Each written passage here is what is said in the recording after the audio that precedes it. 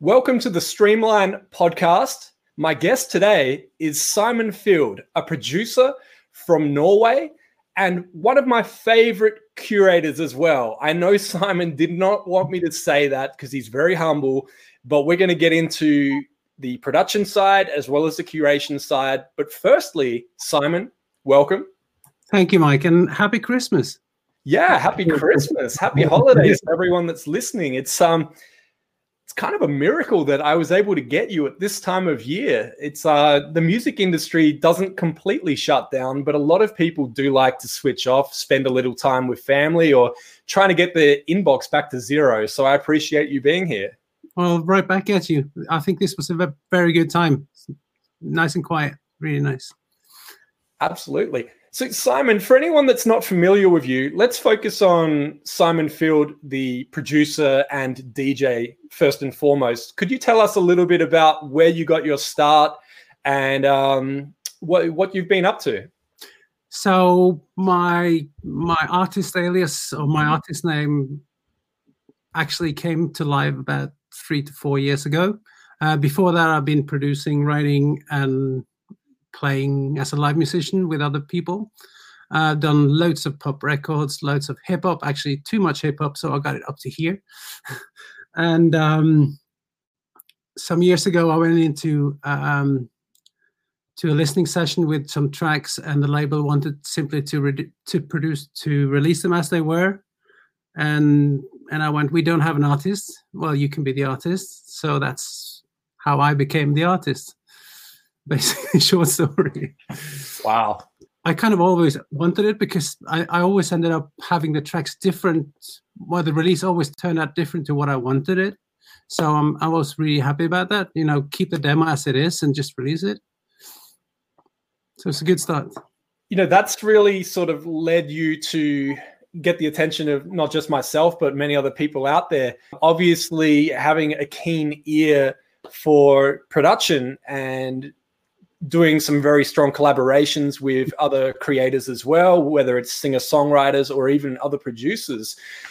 You know, you've really been consistent in putting out that great quality music, and kind of skipped over something that I didn't even know until I was reading about you earlier. You've actually had some placements with your music in film or TV, I believe.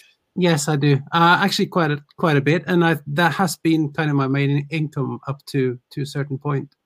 It's really well paid, and because I have a big catalog of unreleased tracks, I could leave that with a publisher, and they would start placing it.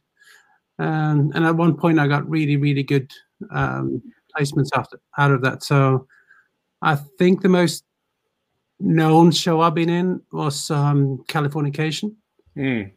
Also been in Hollywood movies like Passengers with Chris Pratt, and a whole lot of other shows, basically. And there's more to come. There's some really nice placement coming up.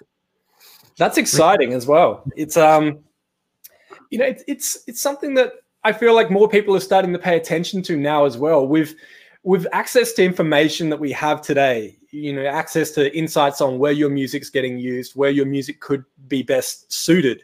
I feel like it is, I don't want to say it's becoming easier. You've still got to put in the work, but there's a lot of opportunities out there to find the best place for your music. And whether that is, you know, with a film and reaching out to try and find a way to get the attention of that music supervisor, or, you know, whether it is somebody that does work in sync and you can see what they've placed previously. There's so much information out there that's really beneficial and can help artists to get an understanding of where that music could work. Are you working with a publisher, or are you sort of putting this out yourself? This is a long story, but I was I was on a writing session in LA where I met a whole bunch of publishers. One of them being a publisher with a small company who later moved to Disney as music advisor, and now he's in a new company, very small one, but he's taking care of my catalog as far as film placement is concerned. And what I do normally is do a derivative license. So basically, because I own the rights, I rename the track to license it to that purpose. So I have to meet myself in court, if anyone. Very nice. You know, obviously we talked about the sync across film and TV. Outside of that, you don't just spend your time in the studio. You get out and also put the headphones on and DJ, and you do live sets as well. You know, it's funny, just before we jumped into this, we were having a conversation, and I do want to get to the curation side, but I'm purposely leaving that till last because I know that that's going to be a very long part of the conversation. But you mentioned how a playlist is different to a live set as a DJ. I'd love you to expand on that a little and talk about some of the differences in what a DJ set looks like for you, or a live set versus a playlist. Sure. So there are definitely similarities and definitely some issues that are very different. So the similarities would be the preparation, that you need a whole bunch of tracks to choose from. You need to pick a style or a mood that you should cover that night, and that sort of things. A playlist is actually more static than a live set because you need to think about people coming into playlist, think about starting with something familiar so you're sure they get the idea what this style is about. Whether it's, if you have people in the room, you can go crazy right away just to get their attention with something they never heard. And also the order of the playlist definitely is very similar to what you do with a live set. You need good transitions, good coherent vibes throughout, so people don't get scared or skip or click to another playlist, because any playlist on Spotify is just one click away. I think you can take more chances live, actually, to be honest. You can do more crazy stuff, and you can try out stuff. The great thing about live, obviously, you see that people are reacting to the music. You cannot do that on a playlist. So also with live, you need much more songs prepared before the set. So in case the night goes one way or the other, you have to adjust. Whereas with the playlist, you just have to stick with what you have. There are things that I've noted. You know, long songs don't work on playlist. In a live set, you can play the drop and go to the next song. And so there might be some beautiful drops and parts in some songs that should have been on a playlist, but there are just too much nothing before and after that, you know, or stuff that's not interesting to listen to on in a sofa. Yeah, it's funny you mentioned as well being able to actually see live real-time reactions from people as you play a song. Obviously, if you clear the floor and people start walking out of the venue, you can very quickly put a new song on and get them straight back. With a playlist, your audience is scattered around the world. They're not in one location. It's sunny where someone is. It's cold and wintry where someone else is. You don't know what part of the song necessarily is going to work with different people. So yeah, it is interesting. You don't know if people shuffle or not shuffle, or if they start in the middle of the playlist, or if they copy the playlist over to their own library or whatever they do. You have no idea. Exactly. And I'm glad you mentioned that, because I'm a shuffler. And that doesn't mean I do the Melbourne shuffle. That literally means when I play a playlist, I put it on shuffle. I assume that every song that's in there is going to work no matter what the order is. You know, even with DJ sets, I don't play as much nowadays, but there would be a folder of music for different times of the night, different vibes. If a different crowd showed up, I would be ready. I would know that I could pluck a song out of that folder and it would work at that time with that crowd. Absolutely. I was just going to say that, you know, I was mentioning sofa listeners, but I think that kind of takes us into the playlist thing. And one other thing I really consider when I curate for at least my Ibiza playlist is that they are, I call them sofa clubbers. So I picture this couple, a guy with a girl, and she really wants pop music and he wants club music. That's where I am with the audience for the Ibiza playlist. But obviously it's played way more in other places. But I mean, that's the kind of audience I'm trying to serve, you know. I wish we were in a club kind of audience. Well, yeah, one thing, you're never going to please everyone. That's why it's important to know your audience as well. You know, it's so funny that everyone tries to curate the best DJ set ever, or the best playlist ever, the best mixtape ever, and you're not going to please every single person. So, you know, it's really knowing your crowd. And I mean, for me, what drew me to you as a curator is that I knew exactly what to expect when I would go to your playlist or when you would send me a song, and I would know that it would be a deep, groovy vocal. It would instantly transport me to Ibiza or somewhere else in the world that I would very much like to be. A sunset somewhere. Oh yeah. And it's funny how just the word, just sunset in Spain in summer. It's like, oh, beautiful. I know exactly what I want to hear if I'm watching sunset in Spain.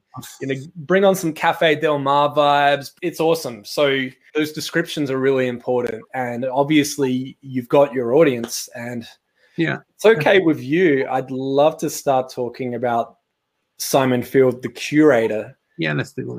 I guess let's start at the beginning. At what point did you become more of a curator and put on the curator hat and create this playlist? And where did that start? So it started about the same time as, you know, I got my first artist record deal, more or less. Spotify asked people and artists to make their own playlists. And I thought, well, that's a bloody good idea. I don't have to put out a set every month. I can actually just create the playlist, which saves me a lot of time. So I switched from making mixtapes to basically doing a playlist. I didn't kind of consider that I was getting followers or anything. I was just calling it, you know, the mood that I wanted on this playlist. And that was definitely Ibiza. So Ibiza was definitely the kind of home for my music. And I wanted to make a home for my music as well. It's somewhere where I can put, you know, like a record shelf that was, you know, imaginary record shelf where I can put my own songs. And that was the whole idea with this playlist. And it just developed from there. As soon as I started to see it was getting followers, it was really satisfying. I upped the focus a little, and I realized I got more followers. So I started to put a brand on it, put a image on it, you know, and stuff like that. And also taking more care of the curation. One thing that I've noticed is it looks very clean as well. I mean, yes, we can talk about the music and the fact that the music works together. We already covered that it works well on shuffle, and all of the music flows nicely no matter what the order is that you listen to it. But the artwork as well, it just looks so clean and it really does capture your attention. Was it intentional in the early stages to have artwork that would jump out as you're scrolling through the thousands of playlists? Not at all. I think this image that I've used for this was kind of my image of one late afternoon in, what's it called, Buddha Bar. Outside Buddha Bar, there are some cushions like that. And I thought, that looks just like that, and I'll use that. Obviously, the font was bigger, and I've changed, kind of tuned it every year or something. And I think a year ago, I added a white frame to make it more clear. I've changed fonts every now and then, but it's more or less been like that from the start. And I've actually seen people copy the artwork as well, which is, I guess, is a compliment. I'd say it's definitely a compliment. I mean, obviously, looking at what you've done, you've done it very well. So it would only make sense that people would take some inspiration from that. Let's word it that way. But you mentioned different fonts. To be honest, I don't know Photoshop, so I actually use PowerPoint. Okay. Wow. So I've had different fonts through the years, but I think this is the one I like the most, font, you know, artwork-wise. I never heard of anybody using PowerPoint to create artwork. That is... Well, why not? I use PowerPoint for everything. You know what? It's really funny. It's templates, and it's lovely. Yeah. And you know what? I mean, PowerPoint is all about having a presentation that people actually want to look at. So it makes sense.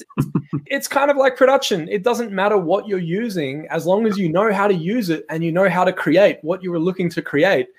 True. So true. All that matters is the end result. Yeah, true. Yeah. True. Very cool. I hope I haven't been distracting you too much while we've been talking, but we're getting a lot of live comments coming in while we're chatting, which is fantastic. Great to see people tuning in from India, Palm Springs. You know, we may actually do some questions and answers if we get some questions coming in here too. Definitely. Feel free. Simon, I'm going to take a quick look here because we actually had some questions coming in on LinkedIn on the live stream as well.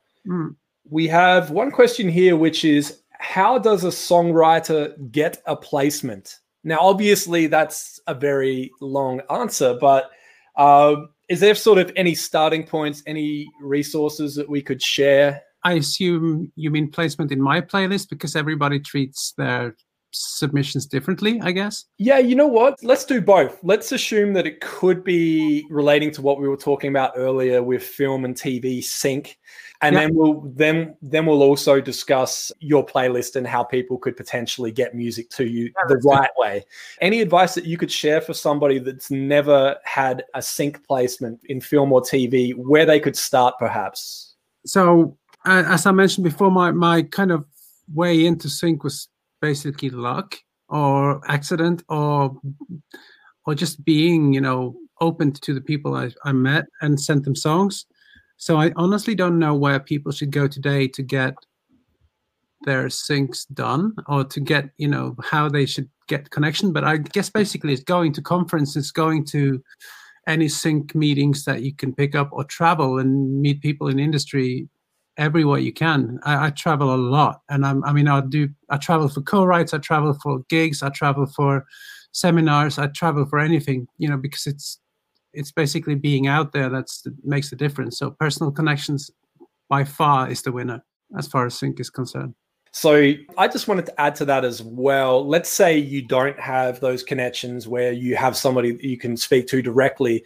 There are websites out there where you can go online, set up a profile, put your music up, set your price, and essentially this doesn't apply to all of these websites, and that's why I'm not going to start listing them. But there are websites where they don't make any money. You don't pay them a monthly fee, but they will come to you and say, hey, this studio is looking at using your song for this film. This is how much money you would get. This is how much cut we would take for organizing it. Do you agree? Done. Let's just throw a number out there. They could say, hey, it's a $10,000 sync and we're going to take $2,500. You'll get $7,500. Do you agree? If that's your first sync, you're probably going to go, hell yeah, I'll take it. You know what? People are so afraid of giving away stuff because they don't think they're going to do any better songs later on. And I think that's, if you can't do better songs than the latest song, you should get out of here. Literally. If you can't put the bar higher every time you do a song, you shouldn't be doing this, because that's the name of the game. At least in my opinion, when I listen back to stuff I've done 2 years ago, I would never done those choices, but I can hear that those choices are based on what I do now is based on the choices I've done then and how that sounded and stuff. Yeah. Sorry, that's perfect. The second part of that question, once again, we're assuming the question was either about sync or about your playlist. So for the people that are tuned in that have a song that they feel would be a good fit for your playlist, let's give them some steps and tell them what you're looking for, number one, and then how they could potentially get it to you.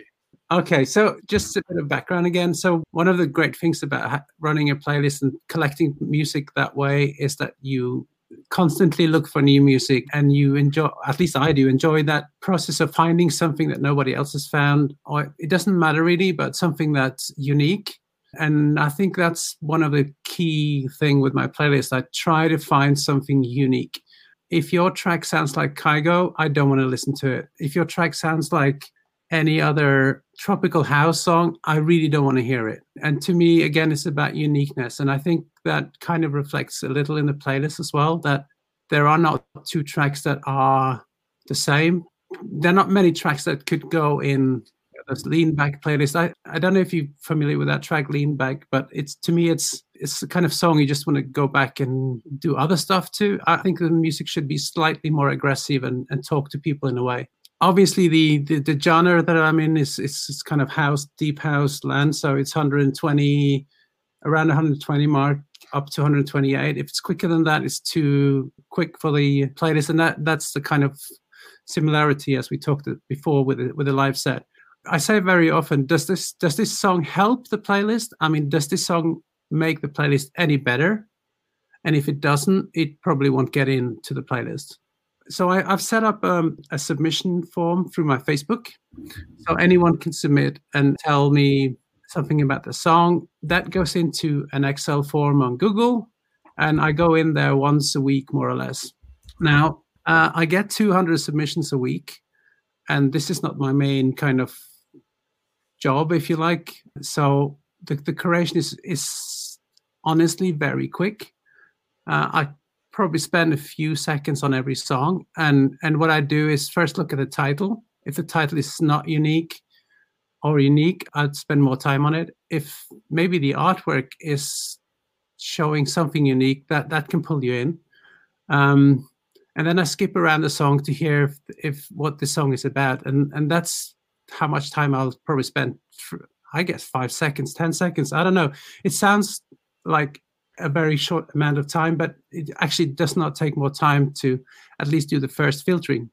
So once I've done through all the songs, I put like 10 songs, 20 songs, depending on the submissions, into my inbox, my infamous inbox. And it might stay in that inbox for a week or two even, because that inbox is what I listen to when I drive, when I do other stuff. And then I find that I have more time that I can spend listening through the entire song and see what it's about. Do I feel it still? And if I do, I add it to a playlist. And if I don't, I just delete it again. So people ask for feedback. It's literally impossible to give feedback to everybody. It will just kill my week. But that's kind of the short story of how, tracks get into my playlist. I mean, there's definitely loads of people who come straight to my DM and pitch songs. And Mike, we could talk forever about those, because they are all shades of rudeness, and they assume that, you're sitting there doing just this, which you really don't. So what I'd normally do with people who contact me directly is reply with the submission link, so people can go and submit it. Like, thank you for sending me the song. Please submit your music here. And I mean, just imagine you're on a bus, or you're on a private conversation, you're at the dinner, and you see your Instagram is red light, got a number. You want to see what it is. And some people really get annoyed that I don't listen to it right away. I don't know. That's probably their world. That's where they come from. But please consider the receiver, and consider that I'm most likely not able to listen at that point, but I will. Yeah. And, I'm glad you mentioned that, because one thing that we need to remember is that when you're sending that DM, especially, even more so than an email, you're going into that person's space, sometimes their personal profile. Yeah. You're not making money from curating this playlist. Not at all. You have a job, you have many things that you do outside of this. And also with time zone differences, it's very unlikely that somebody is going to send you a DM and get you at exactly the right time. So they need to know that, hey, when Simon comes back, this will be a short, sweet message for him. And I'm going to respect his space. I know what you mean. And I don't want to start talking about too much on the negatives, but obviously just keeping in mind that that person you're messaging is a real person. They have a bunch of other things going on. You don't know necessarily what's happening in their life at that exact moment either. So you just need to be careful of that. And most importantly, I mean, I'm sure you can speak to this as well, but when I get a message that I can tell it's personalized, so they've actually listened to the playlist first and they know that their song would be a good fit. Yeah. That really shows. And if they're right, then they've got my attention, and even if I don't necessarily place or do anything with that song, the way that they've approached and the fact that they've done their research, I'm more likely to check their next message sooner. Don't put the fucking URL into the first message. It's as simple as that. Don't do that. Ask first, is it okay that I send you a song? And if that's the approach, it's more likely to get yes than that you just send a song. Absolutely. I'm really glad you mentioned that. I'm glad you mentioned all of this. It's like talking into a mirror sometimes with a slightly different accent. Exactly that. Some of the best interactions, because I mean, I submit music to independent third-party curators as well. And some of the best interactions have been a very short message where there's no link, just simply asking, is there a way that I can send you music? What's your process? And I'll happily follow it. People are so appreciative of that and so grateful. And the fact that they can come back to you and say, look, please don't send it to my email. My email is a mess. I ask everyone to do submissions from this form, and I listen to them in the order they're submitted. So if you stop what you're doing and submit right now, you're going to hear from me. Well, you're going to potentially see something sooner. I'll tell you, Mike, how easy it is. So what I do, I take all the URIs from the submission forms, the Excel, and cut and paste that straight into a new playlist. And that takes all the tracks that are submitted into one playlist. So there's no cutting and pasting. I literally go through that playlist that are the 100 to 200 songs every week. I think that's the best way. And like you said, you're listening to it in order. As long as they've included the correct link, most importantly, you're going to be able to hear it. If they don't give you the Spotify URI or a URL, then you're not necessarily going to hear it because it won't translate into that playlist for you to listen to. True. We got more questions. Woohoo! I do apologize if I pronounce your name incorrectly. I know we've spoken before, but I'm going to attempt here. So Dhruva has a question. What is the secret source of success for the UK and US music industry?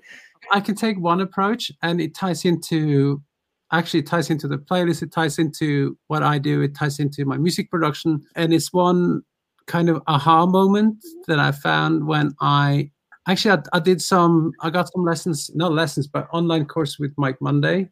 I can recommend doing that. It's going to open your eyes. So MikeMonday.com, I guess. So what he's teaching is that if your track is unique, you're going to have no competition. If your track sounds like something else, you're going to have so much competition you wish you should die. So, no, it's not that bad, but you get the idea. I mean, so the other thing is that if you try to sound like someone else, you will not succeed, and you're going to be so disappointed with yourself, and you're just going to be miserable. So my learning from that time is try to listen to yourself, work really quickly, get your ideas down quickly, because then your shoulder devil would not interrupt you, and you were not sending stuff via Facebook to people and say, can you listen to this? What do you think? No, trust yourself. When people send me mixes and stuff, they go, can you tell me what you think about this mix? And the only thing I can tell is that if you like it, that's the way it should be. So my point is trying to listen to yourself, because nobody's like you. If you listen to yourself and your own ideas, that's going to be unique. Nobody's thinking like you do. And that's how you're going to succeed. And that's honestly what's happened to my music the last year. All my BBC radio plays are from songs that I trusted myself, no one else. And I just pushed it through and said, this is how this song should be. I've got A&R saying you might cut the intro and stuff, but that's not a vital part of the song. It's more packaging. But point is, don't force uniqueness, but at least force listening to yourself rather than someone else. And if the kick drum is the way you like it, that's the way it should be. I don't know if you answered the question, but I feel so strongly about it. And I feel the same way when I create my playlist. When I hear something unique, I go, yeah, there's a person behind it. There's an identity here. That's what I want to do. Yeah, that's important as well. You know, we've talked about numbers before, but on average, 40,000 songs getting uploaded just to Spotify every day. It's safe to say a large number of those are electronic songs. There's going to be a significant number of that included in the mix. Yeah. You really do need to be unique. The last thing you want is to listen to 200 deep house songs that all sound exactly the same. And those little things that you add in there that just make you unique and make you stand out. Yeah, uniqueness, please. Yes. And diversity in general as a producer, what I love about your productions is that not every track is exactly the same. Not every track is 124 beats per minute and, a groovy beach house track. I mean, you've switched it up. You've done some stuff that, I say this respectfully, almost crosses over into pop music as well. Well, I come from the pop music side, so I love using. Obviously, I love using all those elements that you can in music production and music writing, because I know how effective they are, and it really doesn't matter the genre to me. I try to force it in so I can play it in the club. That's my criteria for my own music. But I know that lyrical elements are so effective. In fact, so much that I believe that the title in any genre is the single most important thing in a song. And I can argue that for hours if you like. No, but seriously, that's the peak of the song. That's what you build up for. That's what you want people to remember. That's what you want people to type when they search your song on Spotify or YouTube or wherever. That's the name, the identity of the song. If the song is called I Love You, I've heard that before. I don't want to hear it again. So, I mean, if there's a new way of saying something that people can relate to, that's a good title. And actually, many of my songs are written title first. Wow. Even before you would bring on a singer-songwriter or there's any vocals of any kind, you've already got a song title. Yeah. Wow. And that comes from, it's actually a country way of writing, but I love that sort of approach. I can tell you short why. The brain's got two parts. One that create images, one that listen to music. To be unique in music is so hard. To be unique in lyric is way easier. Way, way easier. And if you manage to combine imagery and titles with your music, then you got a very strong connection. Wow. And that's any genre. What an interesting approach. That's so different. It's true, though. A lot of people have argued recently that artwork isn't important anymore. And I say it's more important than ever. I mean, I used to use artwork as a way of quickly scrolling down the charts to look for that artwork on the left-hand side because I could spot the artwork quicker than I could read the song titles. And it was a very manual process. Obviously, there's a lot of tools and services out there that can do that for you now, and we'll probably get to that shortly. But artwork was a way of standing out and quickly identifying your song visually. And also, I mean, if somebody with DJ promo as well, when you would get a track, the first thing that you would see when you would open that email or you would log in is you would see the artwork. Yeah. And that's before you even press play. I've never avoided listening to a song because of the artwork, but it's definitely not getting my attention in the right way. I think artwork is important. And more importantly, I love seeing original artwork. If you feel that going and getting a royalty-free image for your artwork is clever and nobody else is doing it, go and get that royalty-free image, go to Google image search, upload it, and see how many people have used it and where. I mean, you'll be shocked. I went to do it one time with a release, uploaded the artwork, took a look. There would have been at least 10 songs within the same genre of music using that exact same artwork. Was that a girl on the beach with the sunset, by the way? No, but serious, I think you should use every kind of method possible to get people into the mood of the song as quickly as possible, to get them to get interest in your song, to get them to want to hear your song. And I got this in the face in a meeting with a A&R in LA, and I brought in a CD with 6 songs, and he went, I want to hear that song. Wow. And that was just from title. And that was like a pop A&R. Now that song was called Sleeping with the Light On. So obviously, what the fuck is this song about? So, I mean, it's that sort of, even I think I've read some interview with, I can't remember who it was, but with production, if there's a song about a theme, if the song is about wind, start with a bloody wind so you get people into that mood. Yeah. If it's about war, start with a fucking war drum or a trumpet or something, something that sets the mood straight away. You don't have many seconds to get people into a mood. If the artwork helps people getting into the mood, do it. Yeah.